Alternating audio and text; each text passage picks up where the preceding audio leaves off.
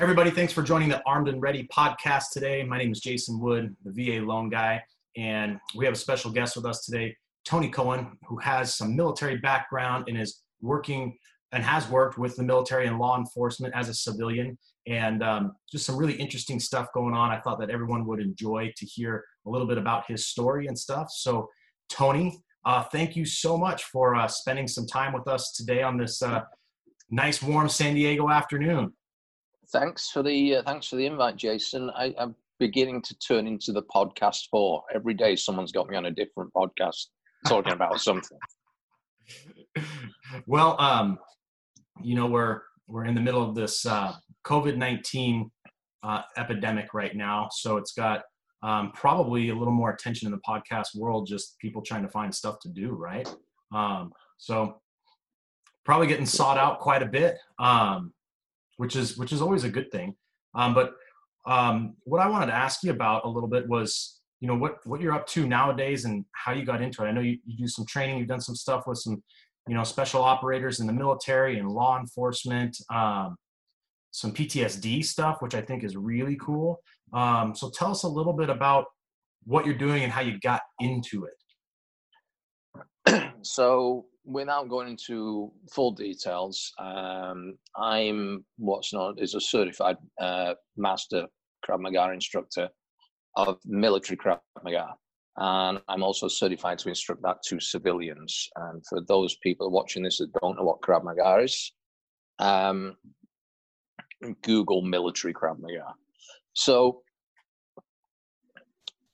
I, by default, have been around that space my entire life. My dad was involved. My dad was one of the people who was with the what they call the British Jewish Brigade in the British military in 1947 in what was then the British Mandate of Palestine. And actually, to this day, my it's not a school, but my instruction is 1947 Krav Maga. Then 14th of May 1948, it became the State of Israel, and my dad swapped sides just overnight, like a bunch of guys. And there's a lot of stuff, a lot of conjecture. I found out a bunch of stuff at his funeral. Never really spoke about it. However, my mum died when I was 7. I've got no siblings, so literally it was me and my dad, who was just this quiet, very laid back guy, creature of habit. You wouldn't think anything. I wasn't a big guy or anything. And but you just knew there was something always bubbling under the surface. And I came around that space, got bullied a lot as a kid. He made me go boxing, learn a bunch of other stuff, and one thing led to another. And then I got to skip a whole bunch, which we already discussed, because certain things have fallen declassified. And I've been around that space for a long time. Human performance, and by default, I got back into when I was old enough to instruct civilians. There's, again, legal implications, Krav Maga. I was doing that, and I got brought in by NYPD ESU, which is the SWAT teams. A lot of different situations around the planet. So I've always been around that circle peripherally or right in the middle of it, like in the eye of the storm, in a very specific niche space. And a couple of things that, militaries are very different all over the world. So I'm a lover of history. I'm a lover of geography. I've seen different things, paramilitaries, things like that. And what's going on right now is, I see the VA thing. There's huge, huge issues. And something became apparent to me only 3, 4, 5 months ago was a challenge, and it doesn't matter who you are, a challenge with things like PTSD or depression or neurodegenerative diseases is most people have them that have been hit on the head a few times, and it doesn't have to be hard. And, there are certain triggers that will fuel them and certain things that will help them. And I found out, one of the challenges, and I don't know who your audience is, but is self-acceptance. I probably had way over 100 concussions in my life, not really thinking about it. I thought that was normal. Then when I talked to stunt guys and professional BMX jumpers. They went over 100. Even we've not had that. What? Oh, I thought that was normal. And, you know, learning more by default. And I'm not a scientist. Like, I didn't even, I'm looking these days on social media, everyone's putting their high school graduation pictures on. I don't have one. I didn't graduate. Didn't even finish. And it's kind of by default, I've ended up working in the real outliers of neuroscience that are really testing boundaries. And then looking back at it, 10 years ago, I broke my back, refused to stay in hospital. Next morning, they shot me up full of cortisol, gave me a lot of opiates, like sent me home. And I pulled the drapes and spent a month living on, probably more than a month, living on delivery pizza and watching DVD box sets. And my doctor was saying, you likely have depression. I'm thinking, that's bullshit. It doesn't even exist. It's nonsense. And looking back at it now, there's no doubt at all. Then 5 years ago, 5 years ago, living in New York City, tiny room, middle of winter, going out in the morning just to grab a bagel, coming back, lying on the bed to try and do some work and falling asleep and lethargy and all the rest of it. And again, didn't realize it at the time, but would be not just labeled as depression, but scientifically depressed. And didn't realize it. Then round about, well, actually would be just over 5 years ago, I got sent 2 bags like this with no markings on, with white powder in them, through FedEx. And it's kind of a funny story. I've told it lots of times. So I'm in Spanish Harlem, which is the white powder capital of North America. FedEx guy comes. I think it's an early birthday present. I ripped the box open, pulled the bags out in front of him. And I'm like, it's not what you think. You know, what is it? FA? I went, I don't really know. And I didn't know. And he said, where's it from? I went, oh, it's from San Diego. I went, oh, by Tijuana. How convenient. I'm like, so I said, oh, there's a note. So I pull out this note like a dick. I read the note out loud without reading it to myself first. And it just said, dude, there's 2 days supply here. There's 2 strips. Pee on a strip, take a picture, take 1 day supply, pee on a strip an hour later, take a picture, send me the pictures. And I read that out loud and I look at the guy and go, that's not helping, is it? So as far as I know to this day, I'm still blacklisted by FedEx. What that was from the SEAL team base. So for years, the Navy SEAL divers have been having issues with seizures. And the cause of it is the rebreather, the valve on it's only really safe down at 50 for 15 minutes. But if you're not, you've got no control over how long you're down there and how deep. So they were basically overextending what they should have been doing. Nitrogen toxicity, all kinds of stuff, and again, all these seizures. And we've known since the 1930s that ketogenic diets will reverse seizures. That's what they were developed for. However, if you're an operator, you can't do a diet in any way, shape, or form. Right. The ketogenic diets is like a 3-month process to get your body into that state. You just can't do it. And, you know, if you're coming back off an operation, the last thing you're going to do is go on a diet. You're going to eat donuts and cake and freaking barbecues and beer. So around about that time, there was a guy, doctor I know, research science doctor, called Dr. Dominic D'Agostino out of University of South Florida, was doing some research onto what's now known as exogenous ketones. And it was a way of tricking your body into that state so it could help with the seizure situation. And people dismissed it as bullshit. It's not possible. DARPA put, I don't know what the exact figure was, millions into the research, because research for this sort of stuff is not cheap.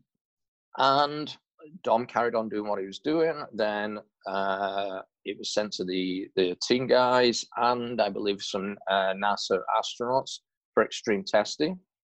And they found it worked. It was a cheat system. So what would take your body 1, 2, 3 months with food, you can do in under an hour. And it was all called I was bullshit 5 years ago. And I was sent these things without any explanation. It was ungoogleable, like the research wasn't public. You couldn't find anything. And I didn't realize that I had like this massive brain fog until it lifted, and literally it was like 20 minutes, it's gone. And I'm like, holy shit, we're onto something here. And I called my buddy, who's a former Marine, not a regular Marine, but a former, without going into details, an interesting Marine, we'll call him. And I'm like, dude, is this shit legal? And he went, yep. What is it? It's ketones. I went, okay. What's that? He went, well, it's ketones. I said, what's the ingredients? He went, ketones are in it. So what does it do? He went, I don't know. It ketones you up or something. It's out the base. It's out the team base. So I think you're onto something here. I don't know what it is, but if you tell me this is legal, it like literally lit me up. Then I was literally a human guinea pig for this stuff. There was no website. There's no nothing. Like you couldn't even, if you Googled it, it would show up blank. Didn't exist. Wow. Google it now, it's all over the place, exogenous ketones, and there'll be a list of diseases and research studies that have been done over the last 5 years showing how effective this stuff is. And I'm in this space, I'm fat, dumb, depressed, broke. All of them are always interlinked with everything in New York City. And all of a sudden I'm going like, this is something I didn't realize. So carrying on with this, dropped like 15 pounds in 2 weeks. And I'm going, oh, this must be some weight loss. Next 2 weeks, put on 10 pounds, but lost 3 inches off my waist. And there's maybe 20 of us in this thing. And there's some like bodybuilder guys. There's some women who are fitness models. There's some guys like me, fat dudes, different ages. And we're all getting completely different results. And none of us knew anything. And, looking back at it now, what we do know about this is ketones are brain fuel, essentially. Your brain will always require, if you've got glucose and ketones in your body, and those really are the only two fuels, glucose from carbs or sugars, ketones from fats. The brain will always prefer ketones because the brain is made of fat, and it's about a 200% higher yield of energy. So ketones come from starvation mode. If you go back to hunter-gatherer times where there's no food, your body's tapping into its own body fat. Right. And that's when we're the most alert. That's also when we've got the most energy. Because if you're hunting down a gazelle or a wild animal, like you're dialed in like a runner's high, you're switched right on. And that's just science. And what we've done is find a way, a biohack to cheat the science. And I'm looking at it now. When I got in this space, I was probably depressed. Then a couple of years after that, I was still getting these mood swings. There's certain triggers that, I'm taking it. There's some military guys that watch this that may have similar things, like certain triggers that send you to a dark place or send you into just isolation. And I was still getting them, but less and less frequent. And then, I'm speaking with a guy, I'm not going to name him, good friend of mine, who's a relationship counselor, psycho, something or other up in Beverly Hills. And he said, one day he said, like, how are things doing? I went, well, you know what, they're better. Like, it's less and less frequency and less duration. They're definitely better. And this was about three years ago. And he just looked at me, real serious face, and went, do you have PTSD? And I just went, there is no PTSD in Israel. Then he leaned really close and goes, you're not in Israel anymore. And then it dawned on me that, I guess the acceptance of just, as a guy, you see it as almost a chink in the armor to accept depression or PTSD or whatever. Sure. Yeah. And I just wouldn't accept it. And then in that moment, I went, you know what, maybe I do. And then over the last 2 years, there's more and more science come through on the neuroscience space, relating concussions to all this stuff. Like, I grew up playing soccer in Europe, used to use a a leather ball, and where I grew up was always raining. It was like Seattle on Quaaludes. And like the ball would weigh 50 pounds and I would weigh 50 pounds. And the coach is like, head the ball. And every time I head the ball at 5, 6 years old, it hurt like hell. 2 months ago, it got banned in the UK. The home of soccer banned heading a ball unless you're 13 or over in a competition, because they know how much developmental stunting it's been doing. And I'm thinking, well, I went through that. Then my dad took me boxing at like 11. Like, we never wore headgear. Like, you know, I'm taking shots to the head. And then I look now, like my son's over there. My son's a professional bare knuckle fighter. Wow. Yeah. And I'm looking at that and I'm speaking to a friend of mine, Dr. Ryan Lowry, who's a leading researcher in this neuroscience ketogenic technology space.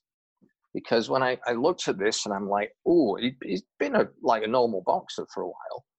And I got really nervous, which is normal. And I spoke with Ryan and I said, like, I don't know, Ryan. I said, the coach, the people that have the association over there, they said bare knuckle is safer than traditional boxing. I'm not seeing it. He went, you know, there's less head trauma in rugby than there is in NFL. I went, got it. So the only time I ever wore the padding in boxing, I got my head punched all over because you take stupid risks. There's a video somewhere of my son pulling his headgear off halfway through a round because he was getting tagged too much. And it's the same thing whereby you don't stick your head in the way. You wouldn't go onto an NFL game and without a helmet and play and do the same stuff. Right. So I'm thinking, right, I'm heading the ball all this time, probably getting concussions from that. It doesn't take much at all to do concussions. I've got some Krav Maga videos out there where I'm doing, it's a demonstration about concussion with a delivered uppercut that just literally would snap your neck. But when that happens, your brain's gone like boom, boom inside the head. You're done. You got concussion. The what's the fight there? I don't really watch a lot of this stuff, but the heavyweight one, the big King Gypsy from the UK, who actually trains in the same camp as my son, for the heavyweight title. And the guy who was fighting was like, had concussion for 3 rounds. I could see it. And so I'm looking at that, then I'm looking at boxing, I'm looking at like a lifetime of Krav Maga. And Krav Maga, like, I don't do civilian, I do like military. There's no protection. Like my buddy, who's a civilian instructor, a senior one, he said, you're the only guy I know on the planet with Kevlar nuts. What do you mean? He said, yeah, you train without protection. So how many times have you caught one in the nuts? I thought, loads, you know? And, you know, you apply that to your head and you think, oh, I've definitely had over 100 concussions. And this came up in a like a wellness clinic. The doctor said, like, hey, I've got a client, she could probably use your stuff. She's had a lot of concussions and the science is now coming through. And I said, how many she had? She was like, 9. Shit, I had more than 9 last year. What are you talking about? I said, I'm way into 3 figures with concussions. And she looked at me like I was a freaking alien. It's like, what? And I thought, I'm thinking this stuff is normal. So full circle, at the same time, there's a friend of mine called Josh Perry. And Josh is a former BMX professional stunt guy, the ones that do the backflips and all that. Oh, so yeah. I don't know how many times he's banged his head, but Josh had 4 cancerous brain tumors in his 20s. They're all malignant now and all around the same space. And I was telling Josh about this, and he said, like, we don't have that many concussions. So I'm doing all this, and I'm finding out the neuroscience, and Josh was working with Dr. Ryan Lowry and doing some stuff on the SPECT scans, literally reversing PTSD in 30 minutes. Honestly, like completely changing brain mapping in 30 minutes. And, you know, one of the challenges is, in fact, this T-shirt, I did a whole bunch of T-shirts. And what I was doing was going out on certain times and feeding the homeless vets around here. The challenge is, like the VA magazines, everything in it fuels PTSD. Like, go to McDonald's, get this, and get a big free Slurpee gulp thing. Like, right. That's all stuff that dumbs the brain down and stops it firing. So I'm hugely passionate about that. And I was at an event a few weeks ago, and then someone said, like, what's your why? And I'm just like, I've never been able to come up with something. And it occurred to me, I've spent 50 years getting my head stoved in and then the last 5 reversing it. I'm like the inadvertent human guinea pig for this space. So it's very cool science. And I get to hang with like really interesting outlier people. And Goggins shows up at a lot of our events to speak because he's passionate about what we're doing. You know, I told you the story earlier about having to get him out of a building. I'm the baddest man on the planet. Really? You're asking me to get you out of a building of 2,000 people? Maybe you're the second, you know? Right. And it's kind of funny with Goggins because like we're walking out, he's got his girlfriend. I'm just getting him out of this building, like out of sight. And I said, you know, you're not the biggest, noisiest black man I've ever had to look after. Who's the other one? I went, Ali. He went, what? Yep, years ago, I had to look after Ali. I said, so you're a walk in the park, dude. And Goggins is a lovely guy. I mean, the rant thing and all that, that's how he is. But you get him one-on-one, he's just a regular guy you can talk with. So I get to work with a lot of special operations guys. They're doing a lot of stuff, a lot of like heavy duty testing and what we do. And, you know, it's just a real interesting space. What I would say though is, you know, I don't really know who's watching this or who it's for, but I would say this, you know, it's not your situation in life. If it's not where you want it to be, it's definitely not over. It's just part of it. And we look at that right now with this, you know, global situation where, you know, there's a massive shift going on. A lot of people are waking up to what's really important. I'm personally, in my space, seeing a lot more empathy, a lot more compassion, a lot more gratitude, a lot more community going on right now. And my personal belief is we're in a great space of transition. This also applies to anything. You know, if you're on this, watching this as just coming out of the military and trying to adjust back to human life, or you're missing that camaraderie, which is a huge one, or anything like that. Community is everything. Collaboration is currency. And, you know, if you're a Navy guy and there's an Air Force guy, like, find what you've got in common, like that right. type of stuff. And there's so much out there that can be done.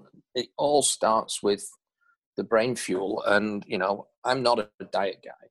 Like, you know, I like to live life.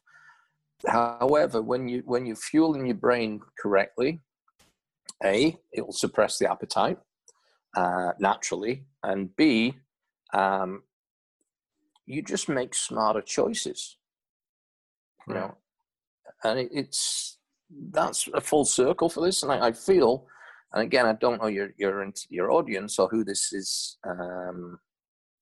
aimed at, but the progress over the last year has been immense. The research coming through, and the challenge with scientific research is, you know, you've got to play around with it with worms, then with mice, then with rats, before you can even get it anywhere near humans, just the way the process is.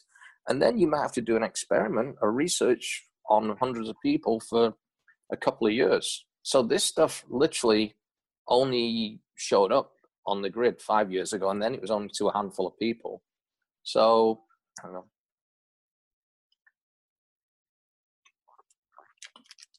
There's a saying that goes, follow those that eat their own cookies. Like, right. I literally live and breathe this stuff. And it's almost like a layered step-by-step portal where I was sent something. I didn't realize I was, you know, depressed. I knew I was fat, that's for sure. Pizza and bagels every day will do that for you. And it's kind of a portal. This opened the door for me, like woke me up a little bit, got rid of some of the food cravings. And as a result of that, it's not like, oh, ping, the light switch went on. I mean, it did to a degree, but it's over the years, it's been like, hey, this leads to this. This is leading to this. This research science is leading to this. That's, who knows where it's going. And with neurodegenerative disease, and whether that's depression, bipolar, PTSD, or things like Alzheimer's, dementia, Parkinson's, they're all interrelated. What I would say right now, and this is not really a VA topic, but it kind of is, we're right in an Alzheimer's epidemic. It's been predicted it was going to be the leading cause of death by, I think it's 2035. It might be slightly out in the years. However, what I learned at a research science conference, and according to my Marine buddy, I'm the guy that's been to the most research science conferences in this space in the world in the last 5 years. And I'm looking at him going, really? I mean, name one you haven't been to. And, oh, yeah, I go to them all. And I'm like, I don't nerd out on it, but if I can get one little nugget. And something I heard, and I think it was from Dr. Lillian Marica at Harvard Medical School, was that, or maybe Dr. Mary Newport, so you could YouTube her. She's all about this. Alzheimer's takes 25 to 30 years to manifest in the body before it even shows up in the brain, by which time the damage is done. You can slow it down, definitely. And it was something like, I might have the years slightly wrong, 2017 to 2018, something like a 400% increase in Alzheimer's-related deaths. Wow. I got that from Dr. Jacob Wilson out of ASPI in Florida. It might be slightly out in the years or the percentage, but it's about that. And I think some of it may be that it's been accepted as a cause of death more. So there may be a different way of measuring it, but it's definitely on a massive swing right now. So that type of stuff, it's, we literally see it every day. I mean, where I'm here in Pacific Beach, you see homeless vets, and you just know they're going through it, and their choices are limited as to what they eat. So if you're, if you've got a fire, it literally is like, if you've got a little bit of something going on in there, trauma, and you have a big frigging thing of Coke, that's like putting gas on the fire. It's not dampening the fire, it's inflaming the fire. Right. So it's the way, and this also applies on fiscal demographics, where you look at the most junk food places are, as always in the lower income communities. Is that on purpose? Well, I don't know, and I can't say. However, that's also where the greatest risk of disease and all kinds of stuff is. So in the VA magazines, all I've seen is junk food adverts. I've not seen anything about any of this type of stuff. And I know Dr. Dom D'Agostino, he sits on one of the VA committees, so it's not a case of they don't know. I think it's more of a case of let's make sure. But I know there's a whole bunch of studies going on right now with this space. That's it's good. We're making massive progress. Yeah, so I totally believe in that food can really cure disease, and I think there's been, and the names are escaping me, but there's a couple of doctors that I think one was kind of run out of the States because he was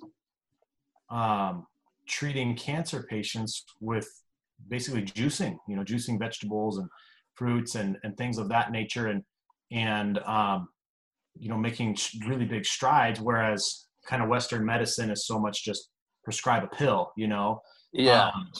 And he was doing it with food, and there's a big craze right now for celery juice and the keto diets and things of that nature. So there's clearly a link to all of that with diet. There's a link. I had a chain of juice bars in the 90s. That's exactly why I want juice. It's massively inflammatory, and it's all glucose. So he may be the guy that's now down in Mexico with a clinic, but I do know there's a guy that did that. There's a cancer treatment place for dogs in Austin, Texas, that put all the dogs on a ketogenic diet. I do know research scientists that give this drink to their dogs. But yeah, it's this. I mean, if you go back to ancient Greece and Hippocrates, let food be thy medicine. Everyone's different. There's no one size fits all. Right. But there's actually Dr. Dominic D'Agostino has done, and this was the only bit of information I could get over 5 years ago as a TED Talk. If you're watching this, Google Dr. Dominic D'Agostino TED Talk, and it is specifically talking about this in cancer. Cancer won't grow without glucose. If you starve it of glucose, it should stunt the growth of the cancer. There's one or two cancers that are slightly different. And also on this count, there is, we're designed as hunter-gatherers to eat seasonally. We store fat in cold seasons and run off that. However, we no longer eat seasonally because everything's available all the time, right, apart from toilet paper. But don't eat the toilet paper. And there's a lot of science coming through, and Dr. Dom and Dr. Angela Poff out of University of South Florida are doing a huge amount of research specifically on the benefits of ketones in cancer. But if you literally put in exogenous ketones, and it'll just give you a list of diseases. I know people that are, that are doing the research. I've got to be careful as I say things here. Research on reversing type 2 diabetes. And type 2 diabetes is a food-related disease. Yeah. It shouldn't even friggin' exist. The challenge with type 2 is if you don't pay any attention to it, it runs into type 3. And a lot of people are not aware that type 3 is actually Alzheimer's. So there's parallels there. Something as well I got from, I think it was Dr. Lillian, about what's something I'd never heard of until last year, brain insulin resistance. So brain insulin resistance, about the blood-brain barrier, you can't bypass it with that ketogenic diet or with fasting, but you can by drinking ketones. And where we're at right now, I heard a great podcast the other day by Art Devaney, who is the guy known as the grandfather of the paleo movement. This guy's like 80 years old and he's ripped. And he was talking about like constant eating, snacking, lots of meals, you're constantly spiking and crashing insulin. And when that happens, we become insulin resistant, type 2 diabetic. And if you look at this current global situation, who's most at risk? Well, people with pre-existing conditions, yeah. The most at risk outside of the elderly are type 2 diabetics and the overweight, the chronically overweight, because their insulin resistance is massively so your immunity is very depleted with that. So it's a full circle of this stuff. And, it's interesting because of this situation we're in, it's making us step up our own game on the research science of it. We're doing some stuff around it. I can't talk about it because it's not published right now. But we've applied specifically with the virus to be doing some research. Very, the wrong term, but the right term. Very exciting times. Because I think this is just it's leveling everyone up internally and leveling up externally as, hey, what can we do? Viruses are viruses. There's always going to be viruses. I'm not going to go into the political side of it or the theory or whatever. I mean, I don't know. Yeah, and I work with one of the guys who was the former head of NASA, who's some work with Dr. Ken Ford, and he sits on, again, some government advisory bodies and this and that. And the day Italy went on lockdown, which I want to say is about 6 weeks ago, Ken said, statistically in the US, and this is a guy that's like buried deep in departments, but gets sent, he's kind of a funny guy because they're always sending him papers, and he said, I don't read fiction. Like he's a very contrarian thinker. He doesn't work for the government. He's got a not-for-profit called IHMC in Pensacola, Florida, that do some very cool research stuff. And he said 6 weeks ago, statistically, you've got more chance of being hit and killed by an Uber driver than dying of this. That was only 6 weeks ago. However, he also said it's unable to assess. We can't assess it. Can we assess it now? I'd still say what I'm hearing is no. So it's been an interesting 2020 so far. It started out quiet. Yeah. Escalated fast. Yeah, that escalated quickly, right? Yeah. You had mentioned biohacking as like a term, and it made me think of, in the kind of like the fitness world and the dieting world, intermittent fasting, which is So, to yeah. your body into a state of ketosis, right? Well, I'll nip that one in the bud. So almost 5 years ago, I got that going by eating once a day. You don't get into ketosis by intermittent fasting. You've got to fast for like 2 or 3 days minimum to get into ketosis. So it's a common misconception. However, if you are drinking ketones or on a ketogenic diet, intermittent fasting is hugely beneficial because it will slowly raise your ketone level. So ketosis is not a diet. Ketosis is actually a blood measurement, and it's measured in millimolars of ketones in blood. So intermittent fasting is exceptionally good for fixing the gut health because you're resting the gut. So, I'm a huge proponent of it. If you are intermittent fasting and eating carb heavy, you're not going to get into ketosis. If you're intermittent fasting and eating low carb, you probably are eventually. And it's definitely a faster track. So there's 3 ways of getting into ketosis. There's the hardcore diet, which can take a month, 2 months, 3 months. 99% of people will never get there. And that's from me measuring people's blood. There's fasting, which is harder. But the challenge with fasting that people don't realize is proper fasting. If there's water involved or something like that, it's still going to take you 3-4 days to get there. However, it's muscle depleting, which means you're going to burn through your muscle first before you get into your fat. By process of something called gluconeogenesis, you're using protein in the muscle as a fuel.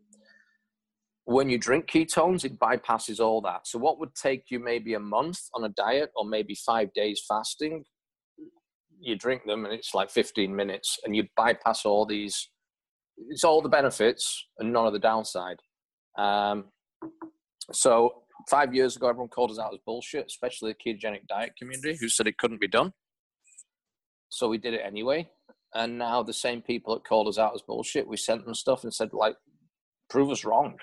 If it doesn't do what we think it does, we want to know and we'll fix it. And the same guys that called us out as bullshit are now speaking on our stages, not getting paid, but they've done the testing. A company called Verta Health, or Dr. Jeff Volek from Ohio State. I mean, it's just like a who's who of senior research scientists that are all like jumping on board with, hey, you guys are doing something here. So it's going to be, and we're just getting started. I mean, we're like $1 billion in business over 5 years and literally just getting started. And, again, to quote Dr. Ryan Lowry, Dr. Jacob Wilson, Dr. Dominic D'Agostino, the only reason the world's talking about fasting and keto is because of guys like me and a handful of others. Because when no one wanted to hear it, I was that fat dude in 24-hour fitness arguing with the trainer with the six-pack that he's doing it wrong. I got laughed out of a few gyms, believe me. And it's just like, hey, I don't like, you know what? I got a lot of Krav Maga under my belt. I don't care how big and ripped you are, buddy. I'll still get in your face if I need to, Right. And it's an interesting space, but yeah, intermittent fasting, I'm a huge proponent of that. Assisted fasts, like ketone assisted fasts, are probably the most beneficial. About 2 years ago, just over 2 years ago, we put 1,500 people through one for 60 hours. Now every month we put usually over 100,000 people through the same thing in sync for 60 hours. The longest you ever want to do anything like that for, I got to say, legal is 84 hours, unless you're doing it with medical supervision. However, extended fasts, whether with water or dry fasts, they can be detrimental. So I think everyone should, maybe do like one fast day a week. And it's pretty easy to do. If you have your last meal at 3 p.m, and then you're going to sleep through half of it, wake up and just skip breakfast and have a late lunch, and you're there. I mean, it doesn't have to be anything extreme. Right. The challenge wwith this, and I've wrote protocols on it, it's not the physical, it's the mental. Like, how long can we go without food? As a waiver, if you're diabetic or a nursing mom, don't listen to this bit. How long can we go without food? We can go days without food. How long can we go without thinking about food? I don't know, 5 minutes?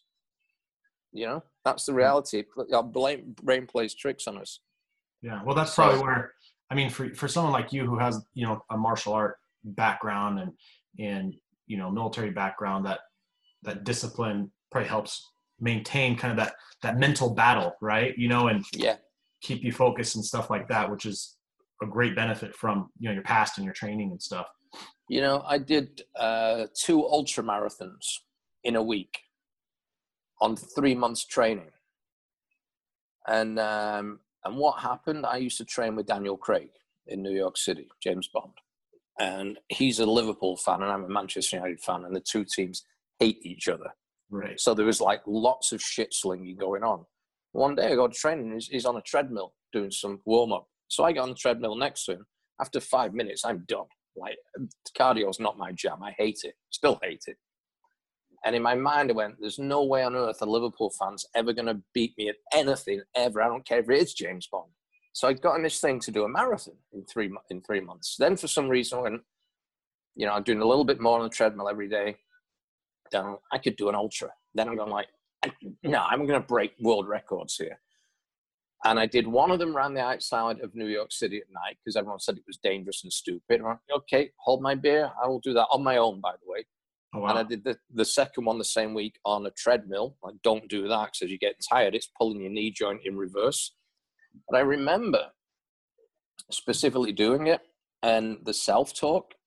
And this is a big thing. The self-talk, after the first 50 meters, I wanted to quit. But I just knew I had to do it because I said I was going to do it.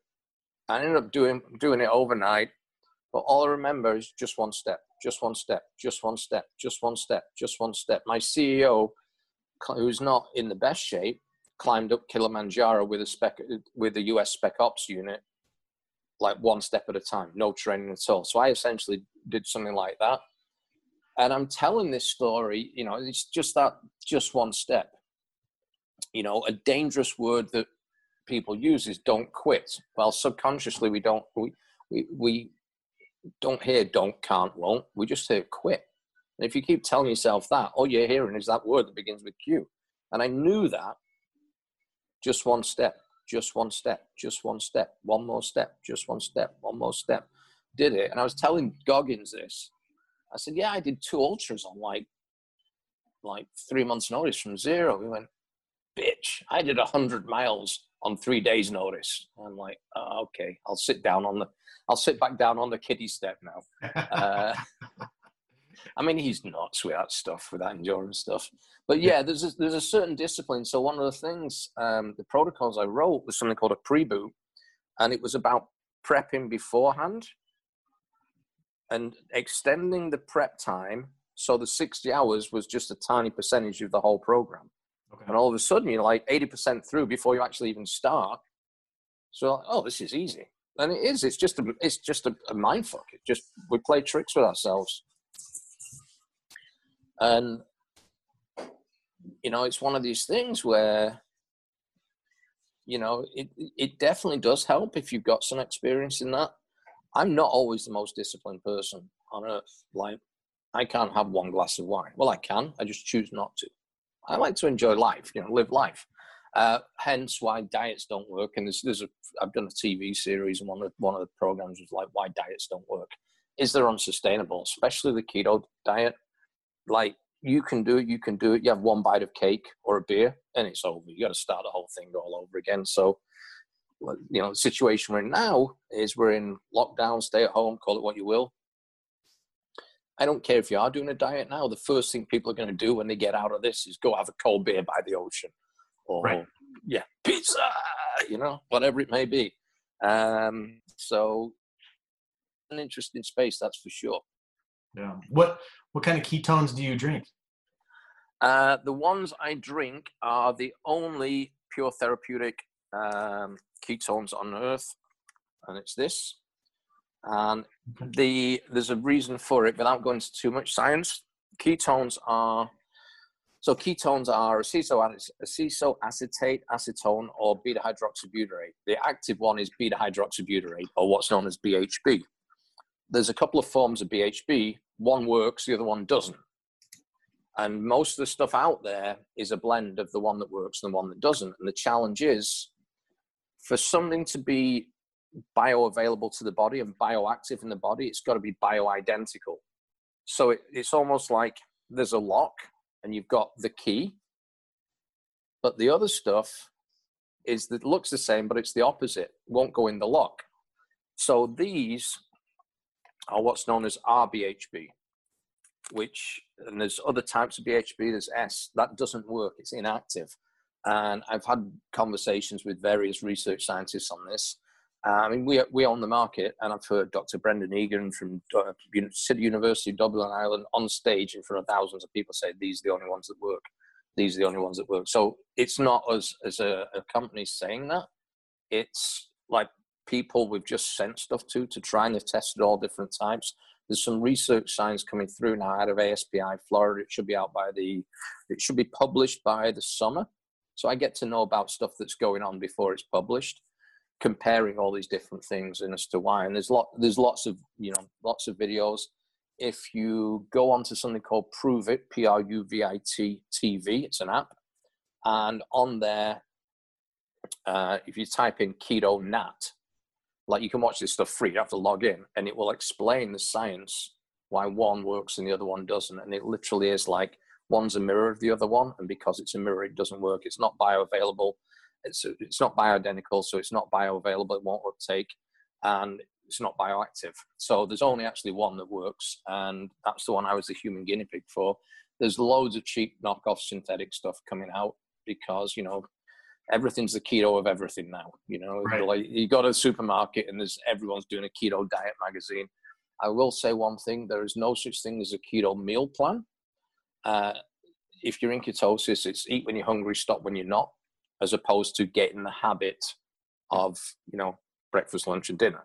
And breakfast, lunch, and dinner was originally created to keep farmers in the field longer when the agricultural revolution came, to break down the day so people didn't realize they were working longer hours. And it doesn't work.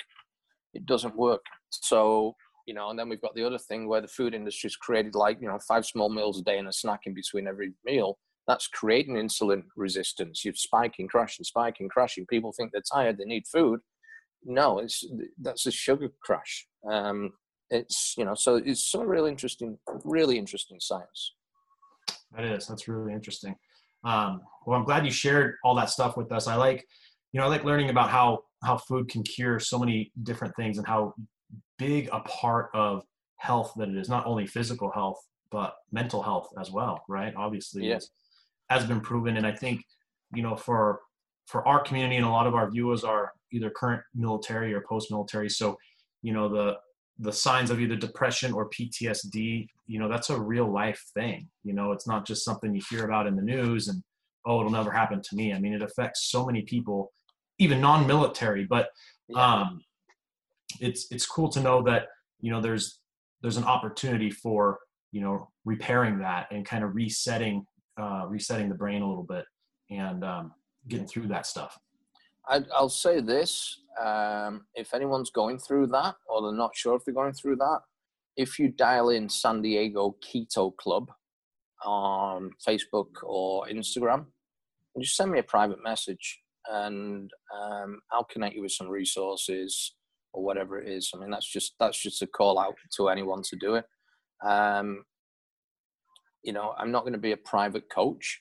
That's not what I do. But I will certainly be able to put you in the right direction of where to find the research and where to find the resources. That, me saying it is one thing, science saying it, Harvard Medical School saying it, like all these places saying it is another. So from a credibility point of view, this is just me. And by the way, this is not the name of the company. This was, don't get me started on him. Smart guy, but anyway. So I'm here to support. It's necessary, and I'd like to thank you so much for having me on here, because the message needs to get out there in a big way, especially to the military community. I've got a cop friend up in Minnesota who said there's no cops that don't have PTSD. Like, they all have PTSD just because you've seen enough shit. Sure. Yeah. That makes sense. So And who knows right now, whether it's going to be a thing with the frontliners and nursing community because of what they're seeing, Well, I'd have to imagine it is. I mean, PTSD isn't limited to people that carry a gun. I mean, it's traumatic events, and the frontline medical people today are seeing some traumatic stuff. I mean, just from the news clips we're able to see, and that's only a small fraction of what they're going through. I would imagine that they're going to have some symptoms of PTSD, and I like how you mentioned, a lot of people don't address it or acknowledge it, especially men, because I feel like it's a chink in the armor. And I think that was really well put, because, there's a prideful thing there too, to show any sort of vulnerability or weakness, especially if you were a soldier, right? So suffice it to say that, being able to get over yourself and have that vulnerability and just acknowledge it, as you mentioned, that's half the battle in a lot of instances. That was mine for sure. Yeah. So, well, Tony, I just want to thank you so much for carving out a little time for us. I know you're in high demand right now. Everyone's trying to get you on their podcast, and we loved having you. I think we talked about some really cool stuff, and I think our listeners and our audience will really benefit from it. And good. Took down some notes here. I mean, if you're looking to connect, San Diego Keto Club on social media is a good way if you guys want to learn a little bit more, or Prove It Now TV. And just Prove It TV. Prove It TV. And then, of course, if anybody has any questions how to connect with us, you can always reach out to me at valoanguy.us. But Tony, we thank you again. We thank everybody for stopping by and checking out this episode of Armed and Ready. Thanks, Jason. Thanks, guys. Appreciate you all.